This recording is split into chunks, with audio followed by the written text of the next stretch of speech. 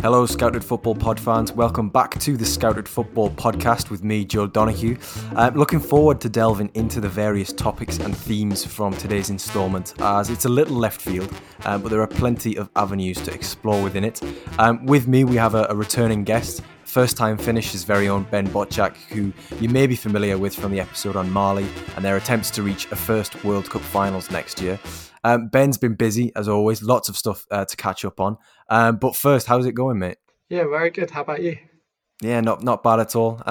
Enjoying sort of the end of season drama. Absolutely. Yeah, all over the place. All consuming this just wall-to-wall football every day. But I say that every week on this pod. I'm pretty sure people are getting sick of me saying that. But in terms of what you have been up to recently, of course, the today's episode is on Dinamo Zagreb, obviously the most historic club in Croatia. But you recently had an interview with Romeo Jošak on First Time Finish. What was all that about, and sort of how did you come about getting that name? Yeah, so I was fascinated by Dinamo Zagreb after they knocked out Tottenham recently, and had a little research, and the more I delved into it, the more sort of the more interested I became and invested in the story, and I wanted to speak to someone in relation to the club, and kind of came across Romeo Jošak, who was the academy director for a long time, both at Dinamo Zagreb and the Croatian national team, sort of the youth setup. And I thought he'd be the perfect sort of candidate to talk to. He's currently working in America, giving consultation to sort of American soccer clubs back there. And yeah, he's a very interesting character to speak to. He's a very knowledgeable guy. Yeah, he seemed like a really interesting guy, because of reading that article that you wrote on First Time Finish, that was something which obviously when you raised it to me, I was kind of like, oh, okay, there's a lot more to this. We can get a podcast episode out of this. We can really string this out, because there's so many, as I said in the intro there, there's so many avenues to explore. And as you were saying, just sort of delving into the history and the background of this club, you start to see actually how many players, how many names, how many reputable figures have come through. And it's like, all right, okay, we should probably discuss this, because this is kind of the Scouted Football brief here. But in terms of what else you've been up to, aside from the Dinamo Zagreb piece and the Jošak interview, what else have you been writing on First Time Finish? Loads of stuff. I think I'll probably talk about stuff that we got coming up. We could have our Inside Story series is a very popular one, and we could have one on Jeremy Doku coming up, who is going to be at the Euros. We did an interview with Joe Carlos Teixeira. Probably Liverpool fans will remember him from the academy, and he actually played with Diogo Jota at Porto as well, and Andre Silva. So that was a fascinating conversation. And yeah, just all sorts of those type of content coming up. Lovely stuff. Well, it sounds very good.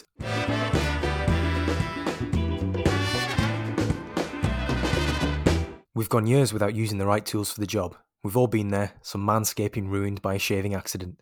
That's why Manscaped has just released the new Lawnmower 3.0 trimmer, which features a cutting-edge ceramic blade to reduce those needless grooming accidents. It's even waterproof, so you can use it with ease in the shower. Complete with a USB charging stand, 90 minutes runtime, as well as 20% discount and free delivery when you use the code SCOUTED20. What are you waiting for? Make your testes your besties.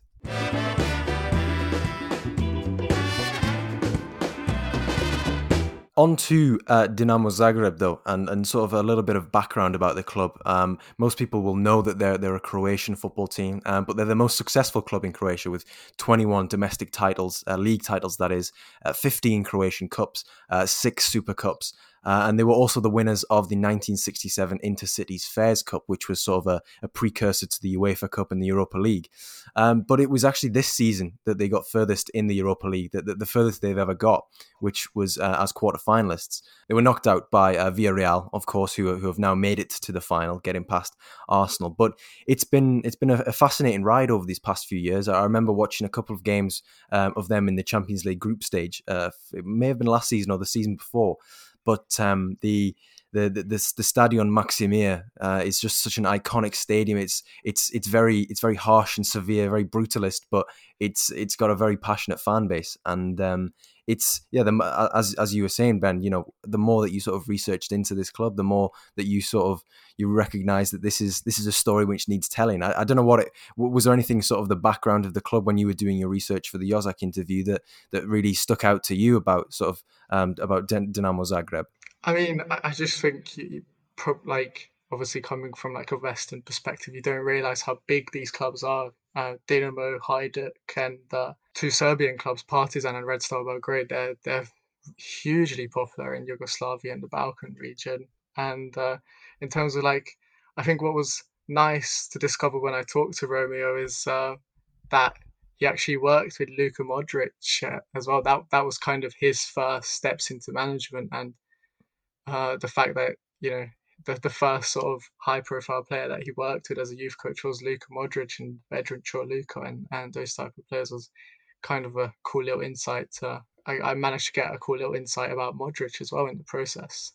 Very nice. Obviously, talking about Luka Modrić and Vedran Čoluka there, who are, of course, I mean, Luka Modrić is a global name, but Vedran Čoluka, most people sort of in English football would recognise him as being a player who played for Spurs towards the end of the 2000s, beginning of the 2010s. But obviously, have played their part in the Croatian footballing sphere for the past 15 years or so. The one thing about Dinamo Zagreb that I think a lot of people may neglect to realize or notice is that one of the things that stuck out in your article was that you said, according to the CIES Football Observatory, Dinamo Zagreb have produced the third highest number of professional players, 71, currently playing in Europe's top divisions, which is sort of similar levels to your Real Madrid's, the Castilla there, the Barcelona's La Masia, Ajax's De Toekomst, Benfica's Seixal academies. In terms of talent production, this is kind of one of the European hotbeds, which certainly does not get the credit that I think as you mentioned, perhaps the more Western ones do. And I think one thing I do want to say on that is that granted, this is partly down to Croatia has a population of around 4 million. And it's partly down to sort of the funneling of the best young players in Croatia going to Dinamo. But you need to have that infrastructure in place in order to develop the players who then go on to become World Cup finalists, of course. Who, the story of Croatia, going toe-to-toe with France in that World Cup final, the 4-2 defeat in 2018 is a fascinating one. Of course, beating England in the semi-final, a country with massive resources. But that was the one thing that stuck out to me. I think, from your learning of Dinamo Zagreb, Ben, what was it about the youth production, the youth talent side of things that was there anything in particular which was kind of really, really stand out? I think what I was really surprised by is that in the UEFA Youth League tournament, both in 2019 and 2020, they made it to the quarterfinals, which it kind of just passed me by really, but they finished above Man City in the group stages. They finished above Man City in the 19-20 UEFA Youth season, and they actually beat Bayern Munich as well before they lost to Benfica. And then in the 18-19 season, they beat Liverpool, and they only lost to Chelsea on penalties, who were Chelsea, I think, ended up winning the tournament that year.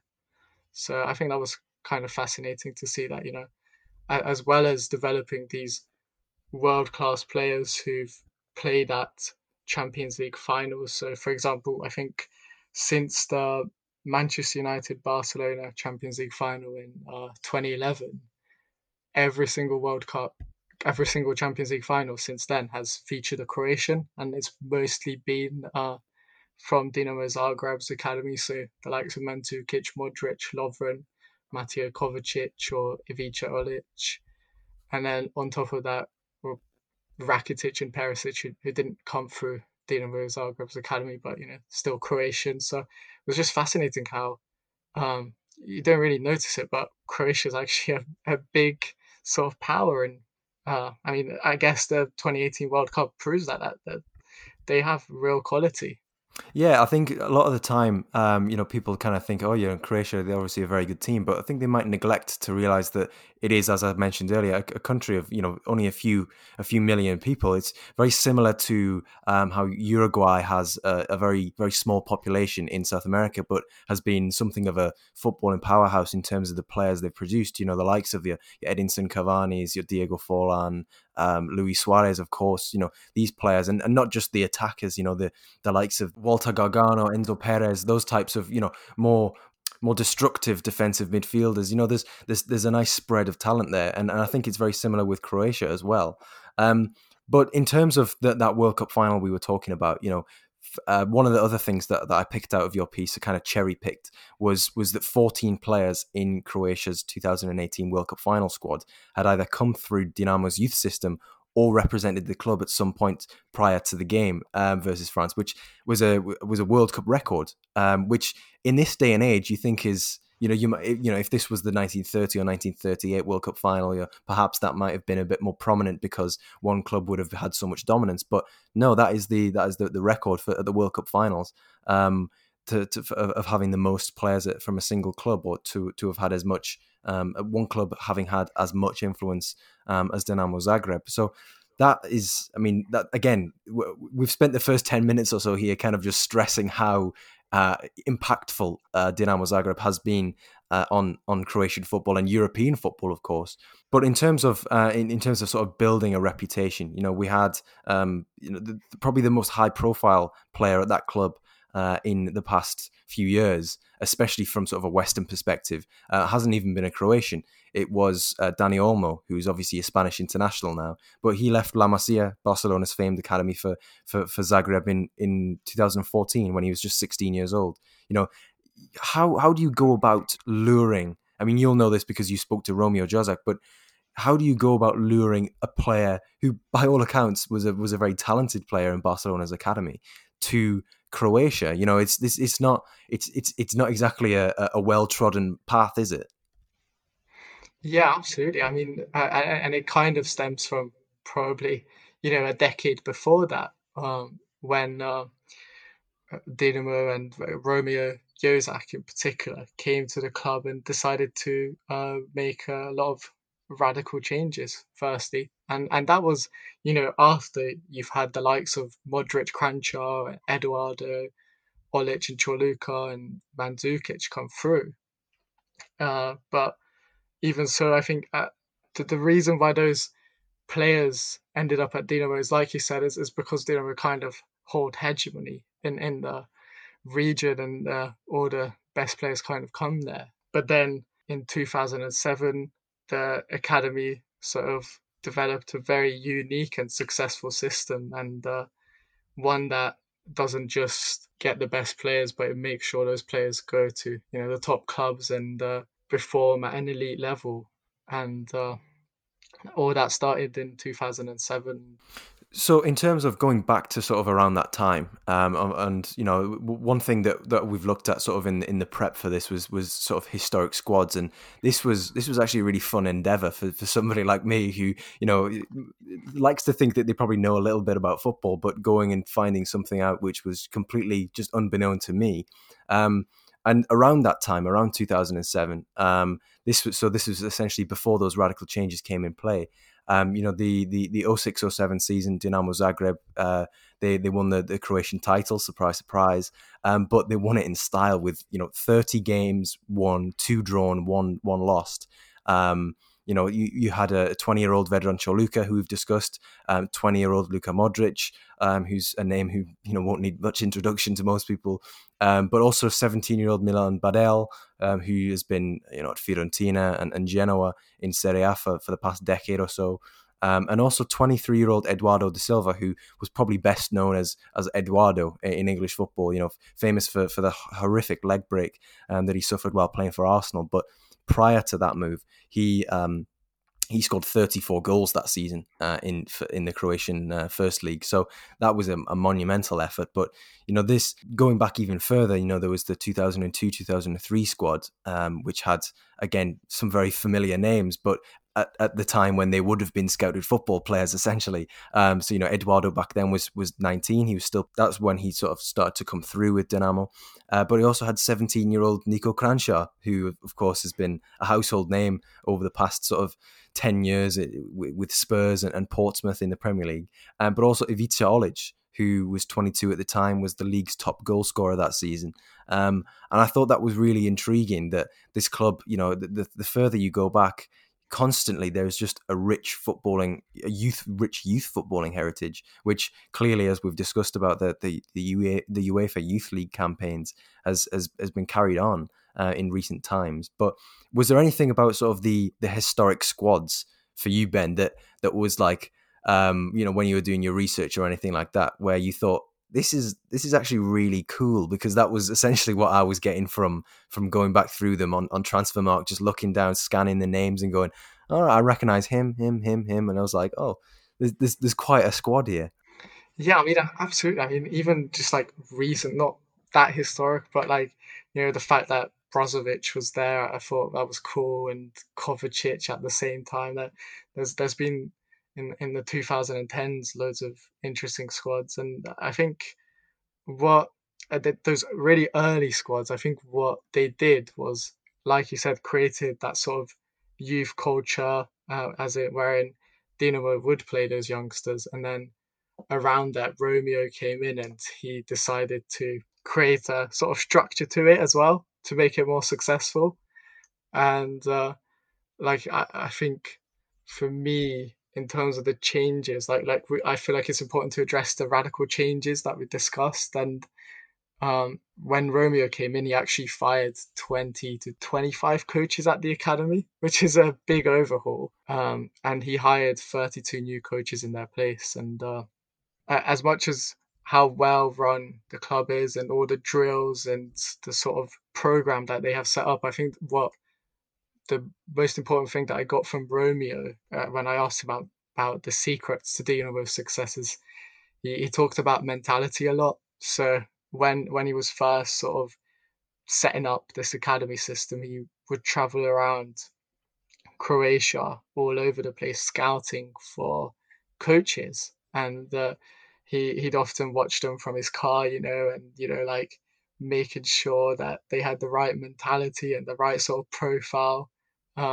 for what he was looking for. And he even told me sometimes, they didn't have like the highest UEFA badges or the UEFA badges that you would normally require to work at a club like Dinamo Zagreb.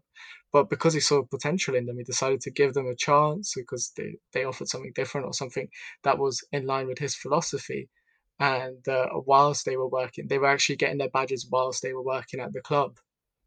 And I think mentality is something that Dinamo Zagreb are very keen on, even in terms of player identification.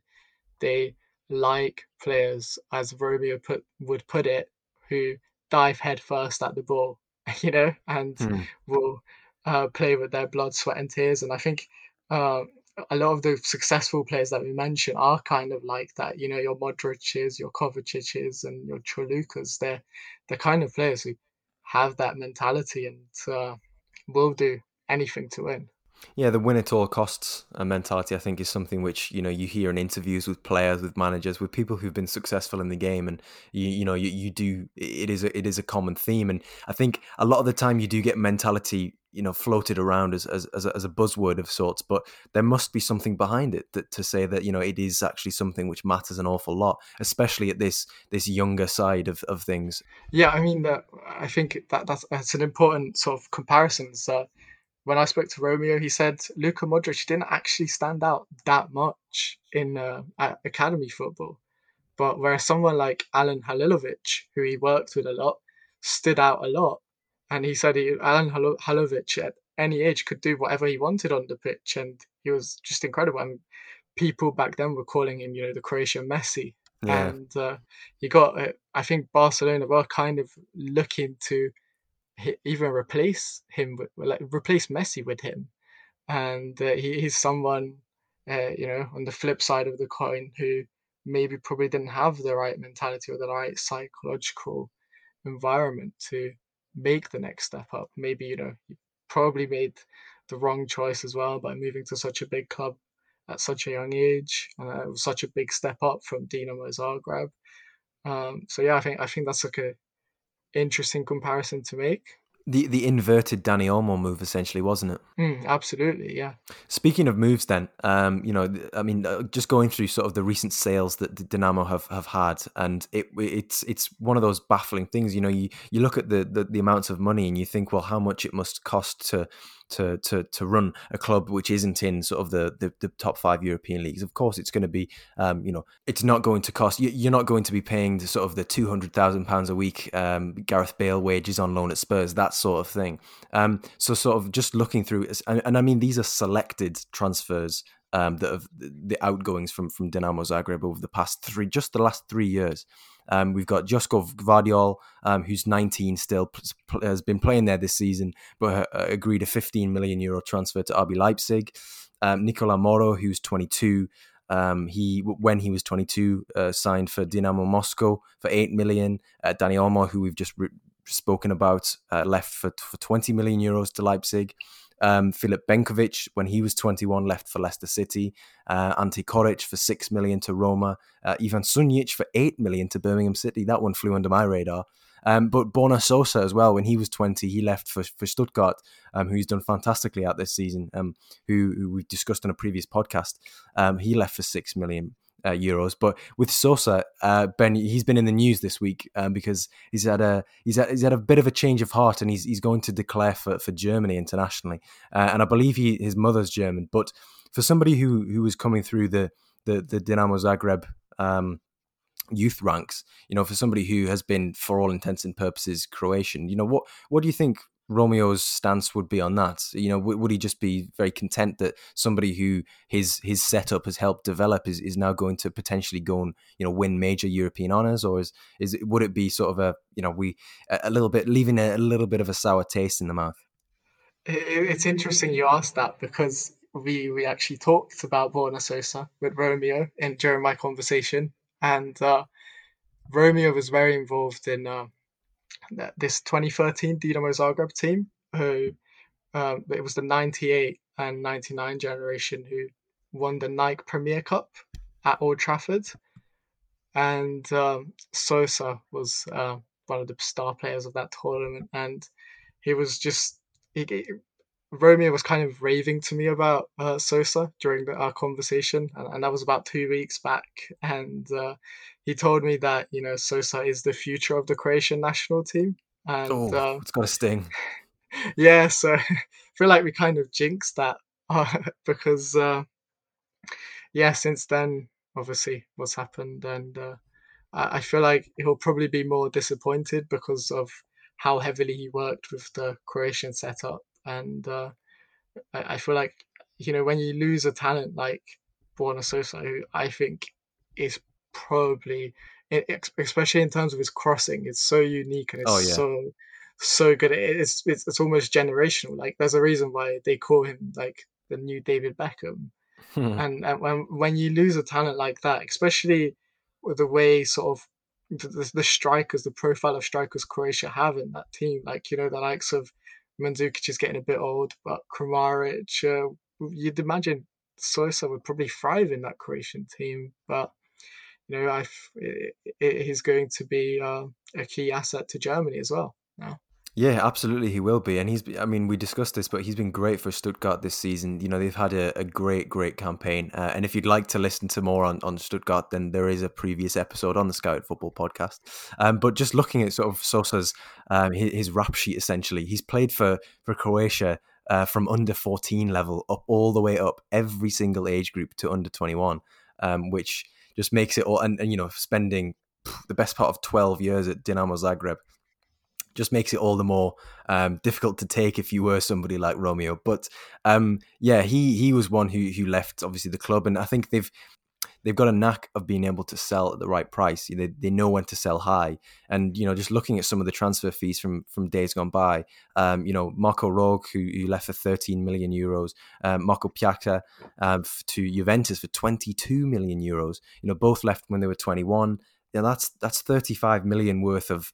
Imagine how much that could, I mean, we see why the youth football infrastructure at Dinamo is so successful, because this money is going straight back into that system. Or is everything not quite as it seems? Yeah, I mean, there is a bit of controversy surrounding that. So I don't know. People probably saw that there was memes around social media when Dinamo knocked out Tottenham, and everyone was saying, Dinamo knocked out Tottenham with their manager in prison. And Mm-hmm. we're talking about the Mamić brothers, who Zoran Mamić was the manager of Dinamo, who's now in prison. But his older brother probably had more influence on Dinamo Zagreb. His name is Ratko, and he started out as a football agent and then became the sporting director of the club. And there's a lot of controversy around the two brothers in terms of their work with Dinamo Zagreb. They've been accused of, well, not accused of, they've been found guilty of embezzlement in 2015, and the embezzlement wasn't around these recent transfers that we're discussing now. It was actually to do with Dejan Lovren's move to Lyon and Luka Modric's move to Tottenham, and they were found guilty of siphoning 15 million euros from those transfers, taking it away from the club. And I'm not sure. I'm not sure of how high those transfer fees were, but I'd imagine that was a good chunk of those two transfers, like especially because it happened like over a decade ago now. And on top of that, they were also charged with tax evasion as well. So not a good look. As I said, Zoran Mamić is now in prison. Zratko is on the run. He's a Bosnian national, and he's fled to Bosnia, and he's hiding out there. And with Zratko as well, I say he had the bigger influence of the two, because his sort of controversies and charges go back even before this embezzlement charge. He was actually sued by Eduardo Silva for an unfavourable contract, where Eduardo had to allegedly pay 50% of his wages to Mamic's family during his entire career, which is just crazy. And Eduardo Silva won that case as well. Seems rather unfair, really, doesn't it? If you're being paid to play football and 50% of that doesn't actually go to you. But yeah, it was something which I think a lot of people kind of knew about, but not the in depth, to the same degree of sort of the offences that were being laid out there. A lot of people blame sort of Halilovic's downfall as well, and on the Mamić family. We wrote an article on First Time Finish about Halilovic, where we talked to a lot of Croatian journalists, and the Mamićs are particularly unliked by journalists because they have a very hostile stance towards them. And the impression we got is they had a huge sort of influence on Halilovic when he was younger. They were the ones who kind of first started calling him the Croatian Messi and stuff. And a lot of people in Croatia blame Halilovic's downfall on the Mamićs, because they say that the Mamićs gave him too much too soon. So yeah, they've had a bigger influence on Dinamo Zagreb over this last decade, which I think Dinamo Zagreb's academy has thrived in spite of them rather than because of them. And it looks like that saga might be coming to an end now with Zoran Mamić in prison, and he's going to serve, I believe, his 6.5-year sentence. And Ratko is in Bosnia, so I can't imagine he has too much of an influence on Dinamo Zagreb anymore.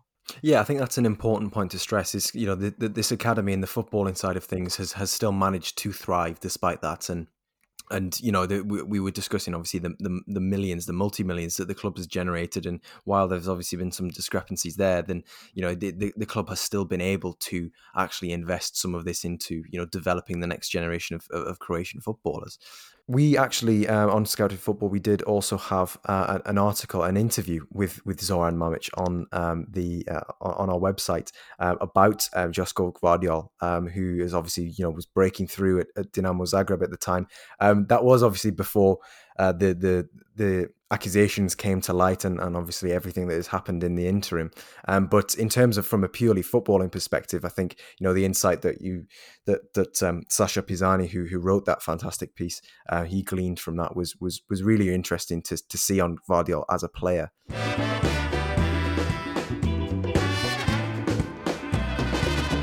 Get 20% off and free delivery with the code SCOUTED20 at manscaped.com.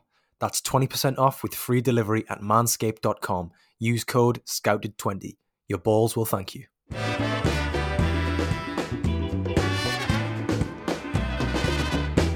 In terms of the current squad, we've obviously just spoken about Zoran Mamić, who was until very recently the Dinamo Zagreb manager.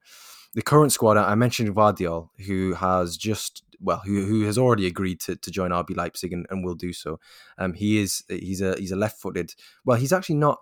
He's listed as a centre back, but this season he's played as a left back, which is quite interesting because he's not exactly a Borna Sosa type left back in terms of his body profile. But he's played there for the majority of this season. But he can also play as a left-footed centre back. But he's not the only one there. Of course, there's Luka Ivanušeć, there's Lovro Majer, who's 23, so he's getting to the end of that scouted football age range. But unsurprisingly, based on that half an hour we've just discussed, it's unsurprising that Dinamo have some really, really high potential young players.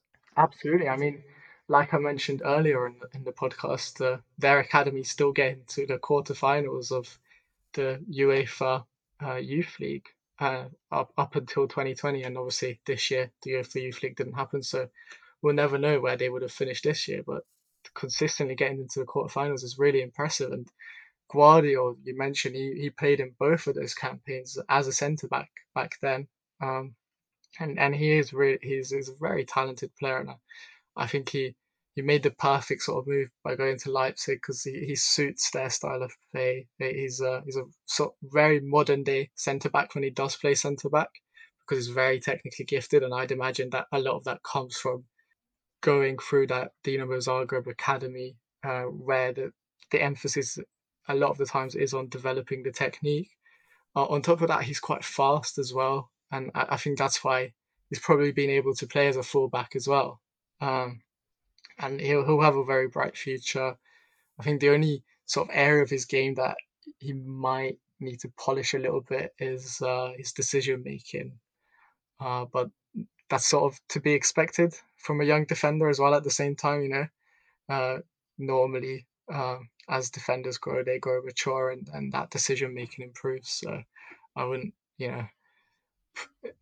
overly sort of focus on that. Yeah, I mean, he's 19 years old, and he hasn't really played. I mean, probably the highest level that he has played at against sort of other players his same age has been that UEFA Youth League, those UEFA Youth League campaigns. And obviously the Croatian First League is obviously a very good standard, but it's not quite the Bundesliga as you'll come to find. But, for 15 million euros, Leeds United were also very much interested in him because of his ball playing capabilities, because of his potential versatility, and, having that forward thinking sort of head up style. He is clearly a highly sought after player, and I'm very much looking forward to seeing what Jesse Marsch can do with him next season when he takes over, because he's been so beneficial to so many young players at Red Bull Salzburg. But apart from that, who else have you seen from Dinamo Zagreb? Other potential UEFA Youth League graduates or other players, perhaps some who haven't even come through the youth ranks. Well, as you mentioned, I love Lovro Majer. I really like him. He's a very technically gifted player as well, with a brilliant passing range. I think he kind of leads the charts in terms of key passes in the Croatian league, and his through ball, like the way he can just sort of thread a through ball, is excellent. But what I like about him is he also contributes in his defensive duties. He reads the game really well, and he makes a lot of interceptions every game, and so kind of crucial to breaking up play for Dinamo. I think I watched him recently in the Eternal Derby against Hajduk Split, where he scored a goal. Obviously, he's good at getting goals and assists. But I think for him, he's 23 and he's still kind of inconsistent at times. So, he can pop up with a goal, but sometimes he doesn't influence the games as much as your Gvardiol, who is a huge talent. So I wouldn't say Majer is going to have the same career as a Modrić, who is being compared to a lot. But I do think he's going to be good enough to play for like a mid-table, lower league, lower tier sort of top 5 team. And Ivanušeć as well. He was someone who really impressed me in the England under 21 game, like the under 21 Euros. He just is a very energetic midfielder, and he's one of those players you would hate to play against because he doesn't stop running. He reminds you of like a James Milner type, and I think he's the same with Majer. I think he'll end up in one of those like top 5 leagues as well, but just not at like the highest level. And someone there's 2 loan players as well that I've kind of had a look at in the Croatian league and who I'd recommend keeping an eye on. And Dario Špikić, who is 22, he was born in 1999, and he was also involved in the Croatian under 21 team that narrowly lost to England, but also knocked out England at the Euros recently. He was bought by Dinamo back in January. He was playing for NK Gorica, and he was sent back on loan to Gorica. Currently has 6 goals and 6 assists as a winger. He's someone who actually came through the Dinamo Zagreb academy before he went to their arch rivals, Hajduk Split, and then he ended up at Gorica and sort of making a name for himself in the Croatian league, and he's earned himself a move back to Dinamo Zagreb, and I think he's someone who's worth keeping an eye on. He kind of reminds you of like Orsic, who's their current left winger or right winger sometimes. He's someone I think who could replace Orsic if Orsic is on the move in the summer, which he could be, because that hat-trick against Tottenham, I feel like alerted a lot of clubs around Europe. And then another defender I was kind of recently analysed is Josip Šutalo, who kind of captained Dinamo Zagreb at reserve level. He actually played alongside Gvardiol in the UEFA Youth League campaigns. I remember watching him against Liverpool, and he's a very solid defender. But he's also very fast and comfortable on the ball. And I think what really impressed me is he ranks in the top 5 for like defensive duels won in the Croatian league with like 72%, which is quite high for a defender. And he's currently on loan at NK Istra, but I feel like he's also one of those players that Dinamo will start putting into their first team because he's really impressed on loan this season. He wouldn't be related to Boško Šutalo, who's obviously at Atalanta, would he? I mean, I don't see that Šutalo, the one at Atalanta, he hasn't had any sort of Dinamo influence in his career. He was at RNK Split and then Osijek before going to Atalanta. Would you happen to know? I did look it up, and no, they're not related. That's just a surname. I think probably maybe a common surname in Croatia. I don't know, but they're not related. Yeah.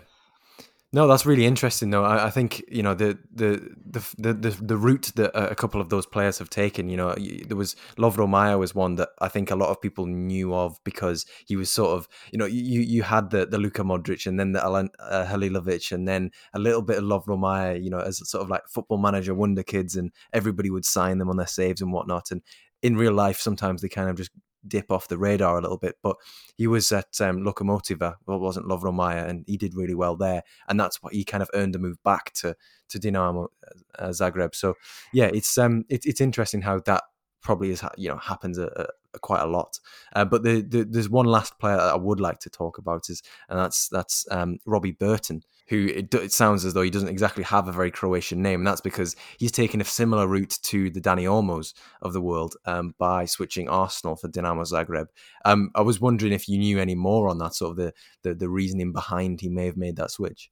I'm not really sure. I mean, I'd assume he probably looked at Dani Olmo and kind of looked into, I'd assume he probably looked into the Dinamo Zagreb academy and saw the track record and decided that, that was the right move for him after Arsenal. I mean, you see a lot of English players these days go into Germany and that sort of more sort of Western Europe regions and or Central Europe. And I guess he decided to go a bit further east and try out his luck with Dinamo Zagreb. And I don't know, I watched his video story after Dinamo Zagreb knocked out Tottenham, and he seems to be having a good time there and enjoying, his involvement with Dinamo Zagreb. I think he hasn't really featured that much this season, but that's just because, he's a CDM, and Dinamo Zagreb currently have a lot of CDMs in that role, like Ivan Franjic, even, who's also part of the Croatia under-21 setup, and a couple of other sort of older players who are currently, some of them I think will be playing at the Euros, not for Croatia, but North Macedonia and those sort of countries. So it's kind of hard to break into that midfield for Dinamo Zagreb at the moment. But, he's still young, and I feel like we'll see whether that move, I don't know, I don't think it will have the same kind of Dani Olmo vibes, but it'll be nice to see a British player, play for Dinamo Zagreb, because I can't imagine there's been many. No, absolutely not. Well, that's just about it then on the Scouted Football podcast today. We've discussed Dinamo Zagreb, their youth academy, the background, a really historic club who've got a real pedigree in producing young players. The likes of Eduardo, Kranjčar, Olic, Luka Modrić, Lovren, Kramaric, Veselko, all these players who are, household names in Croatia, and obviously a lot of them have come through the Dinamo Zagreb youth system. Thank you very much to Ben for joining me on this. And, I couldn't have done it without your insight and, all the little bits and pieces that you gleaned from former Academy Director Romeo Jozak in your interview on First Time Finish. I'd implore anybody to go and read that piece if you would like a little bit more on Dinamo Zagreb and that sort of thing, more of an interview side of things. But yeah, all that's left to say is thanks very much, Ben. Yeah, great to be on. Yeah. Thank you for having me on. Where can people find you on Twitter with First Time Finish, all that sort of thing? I guess just at First Time Finish is the easiest way to find my work, because my main personal Twitter account, I sort of just retweet all our tweets anyway, so I'd say go follow First Time Finish. Brilliant. Well, yeah, I'd recommend that to anybody who's really interested in sort of original football storytelling, because the team that Ben works with over there is really fantastic at just finding really niche topics and fleshing them out into really interesting and thought-provoking articles. But that's been all from the Scouted Football podcast this week. Stay tuned for another episode next week. But it's been a pleasure having you. Stay safe. Take care. Bye for now. Get 20% off and free delivery with the code SCOUTED20 at manscaped.com. That's 20% off with free delivery at manscaped.com. Use code SCOUTED20. Your balls will thank you.